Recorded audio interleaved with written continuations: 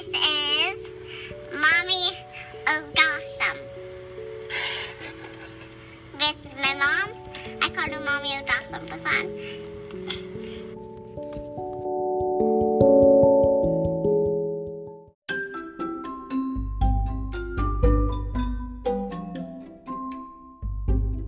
Hello. It is May 24th, 2023, 7:58 p.m. I had a good day today, and I spent most of the day multiplying plants from my garden. And I feel good. I've been feeling bad last couple of days, so this was a nice reprieve. Thanks to my neighbors for helping me clean up the yard in the beginning. They gave me some hope. Oh, love them. Okay. So, I was going to do a popcorn reading. Because I thought that it was tough. I'm going to try to do it a different way. I always feel like do I always pick the same pages?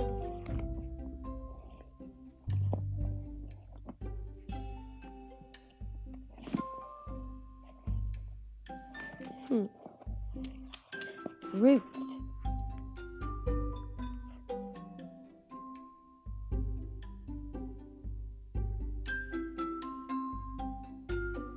It so happened that Naomi had a relative by marriage, a man prominent and rich, connected with Elimelech's family. His name was Boaz. Boaz? One day, Ruth, the Moabite foreigner, said to Naomi, I'm going to work. I'm going to go out and glean among the sheaves, following after some harvester who will treat me kindly. Naomi said, Go ahead, dear daughter. And so she set out. She went and started gleaning in a field, following in the wake of the harvesters. Eventually, she ended up in the part of the field owned by Boaz. I don't know how you say it. Her father-in-law, Elimelech's relative. A little later, Boaz came out from Bethlehem, greeting his harvesters.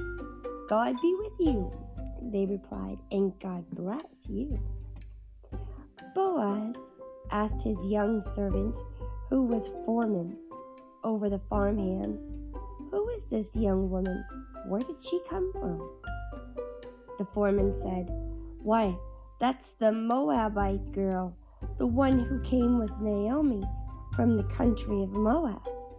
She asked permission. Let me glean, she said, and gather among the sheaves, following after your harvesters. She's been steady at it ever since, from early morning until now, without so much as a break. Then Boaz spoke to Ruth, Listen, my daughter, from now on, don't go to any other field to glean. Stay right here in this one, and stay close to my young women. Watch where they are harvesting and follow them. And don't worry about a thing. I've given orders to my servants not to harass you. When you get thirsty, feel free to go and drink from the water buckets that the servants have filled. She dropped to her knees and then bowed her face to the ground. How does this happen? That you should pick me out and treat me so kindly? Me, a foreigner. Boaz answered her, I've heard all about you. Heard about the way you treated your mother-in-law after the death of your husband, and how you left your father and mother in the land of your birth and have come to live among a bunch of total strangers. God reward you well for what you've done, and with a generous bonus besides from God, to whom you've come seeking protection under his wings. She said, Oh, sir, Such grace, such kindness. I don't deserve it. You've touched my heart, treated me like one of your own, and I don't even belong here. At the lunch break, Boaz said to her, "Come over here, eat some bread, dip it in the wine." So she joined the harvesters. Boaz passed the roasted grain to her. She ate her fill and even had some left over. When she got up to go back to work, Boaz ordered his servants, "Let her glean where there's still plenty of grain on the ground. Make it easy for her. Better yet, pull some of the good stuff out and leave it for her to glean. Give her special treatment." Ruth gleaned in the field until evening. When she threshed out what she had gathered, she ended up with nearly a full sack of barley. She gathered up her gleanings, went back to town, and showed her mother-in-law the results of her day's work. And she gave her the leftovers from her lunch. Naomi asked her, "So where did you glean today? Whose field?" "God bless whoever it was that took such good care of you." Ruth told her mother-in-law, "The man with whom I work today, his name is Boaz." Naomi said to her daughter-in-law, "Why, God bless that man. God hasn't quite walked out on us after all. He still loves us in bad times as well as good." Naomi went on, "That man, Ruth, is one of our circle of covenant redeemers, a close relative of ours." Ruth, the Moabitess, said, "Well, listen to this. He also told me, stick with my workers until my harvesting is finished." Naomi said to Ruth, "That's wonderful, dear daughter. Do that. You'll be safe in the company of his young women. No danger now of being raped in some stranger's field." So Ruth did it. She stuck close to Boaz's young women, gleaning in the fields daily until both the barley and the wheat harvesting were finished, and she continued living with her mother-in-law.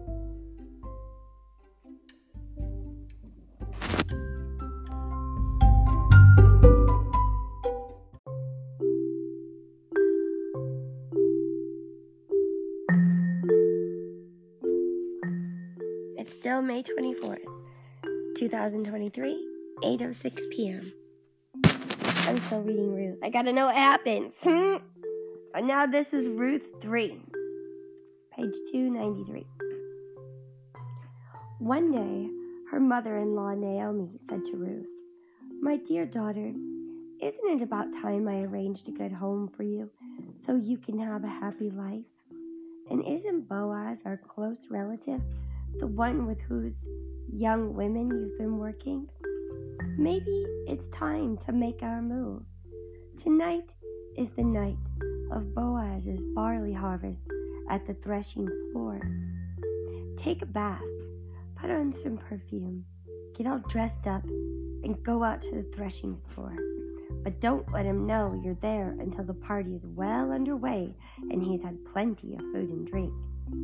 When you see him slipping off to sleep, watch where he lies down and go there. Lie at his feet to let him know that you are available to him for marriage. Then wait and see what he says. He'll tell you what to do."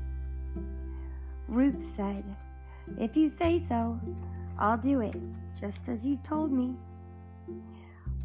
She went down to the threshing floor and put her mother-in-law's plan into action. Boaz had a good time, eating and drinking his fill. He felt great. Then he went off to get some sleep, lying down at the end of a stack of barley. Ruth quietly followed. She lay down to signal her availability for marriage. In the middle of the night, the man was suddenly startled and sat up. Surprised, this woman asleep at his feet. And he said, "And who are you?" She said, "I am Ruth, your maiden. Take me under your protecting wing. You're my close relative, you know, in the circle of covenant redeemers. You do have the right to marry me." He said, "God bless you, my dear daughter. What a splendid expression of love. And you could have your pick of any of the young men around. And now, my dear daughter, don't worry about a thing. I'll do all you could want or ask. Everybody in town knows what a courageous woman you are. A real prize. You're right. I am a close relative to you. But there is one even closer that I am. So stay the rest of the night. In the morning, if he wants to exercise his customary rights and responsibilities as the closest covenant redeemer, he'll have his chance. But if he isn't interested, as God lives, I'll do it. Now go back to sleep until morning." What? Ruth slept at his feet until dawn, but she got up while it was still dark and wouldn't be recognized. Then Boaz said to himself, "No one must know that Ruth came to the threshing floor." So Boaz said, "Bring the shawl you're wearing and spread it out." She spread it out, and he poured it full of barley, 6 measures, and put it on her shoulders. Then she went back to town. When she came to her mother-in-law, Naomi asked, "And how did things go, my dear daughter?" Ruth told her everything that the man had done for her, adding, "And he gave me all this barley besides, 6 quarts. He told me, 'You can't go back empty-handed to your mother-in-law.'" Naomi said, "Sit back and relax, my dear daughter, until we find out how things turn out. That man isn't going to fool around. Mark my words, he's going to get everything wrapped up today." What? I thought he was trying to save her honor.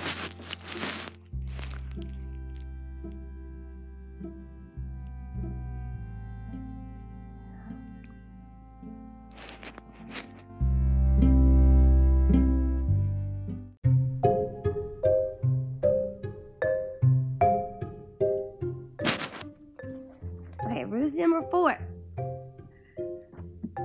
Boaz went straight to the public square and took his place there. Before long, the closer relative, the one mentioned earlier by Boaz, strolled by. "Step aside, old friend," said Boaz.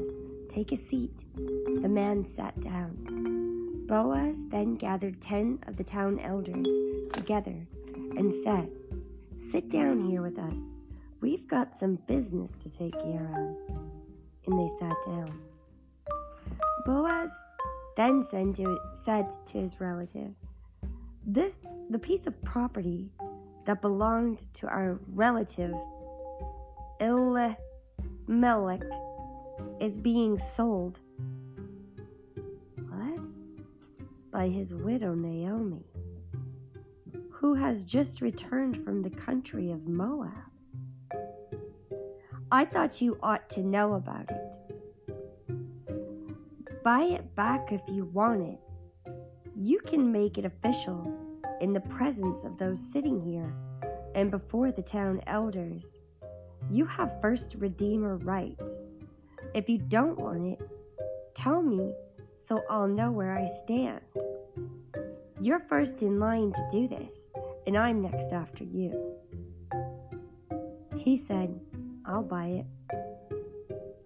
Then Boaz added, "You realize, don't you, that when you buy the field from Naomi, you also get Ruth, the Moabite, the widow of our dead relative.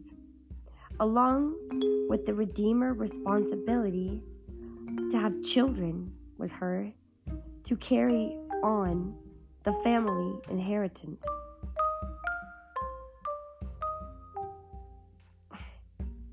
Then the relative said, "Oh, I can't do that. I'd jeopardize my own family's inheritance. You go ahead and buy it. You can have my rights. I can't do it."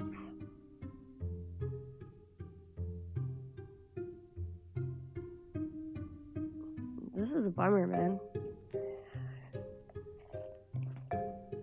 In the olden times in Israel, this is how they handled official business regarding matters of property and inheritance. A man would take off his shoe and give it to the other person. This was the same as an official seal or personal signature in Israel. Oh, a shoe? Interesting.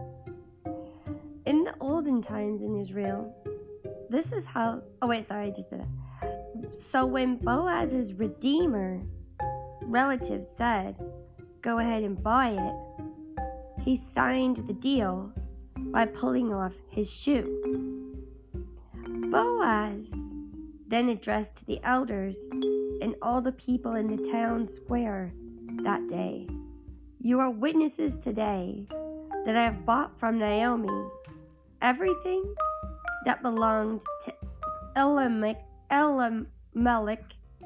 and Kilian and Mahlon, including responsibility for Ruth, the foreigner, the widow of Mahlon. I'll take her as my wife and keep the name of the deceased alive along with his inheritance. The memory and reputation of the deceased is not going to disappear out of this family or from his hometown. To all this you are witnesses this very day." All of the people in the town square that day, backing up the elders, said, "Yes, we are witnesses. May God make this woman who is coming into your household like Rachel and Leah, the two women who built the family of Israel. May God make you a pillar in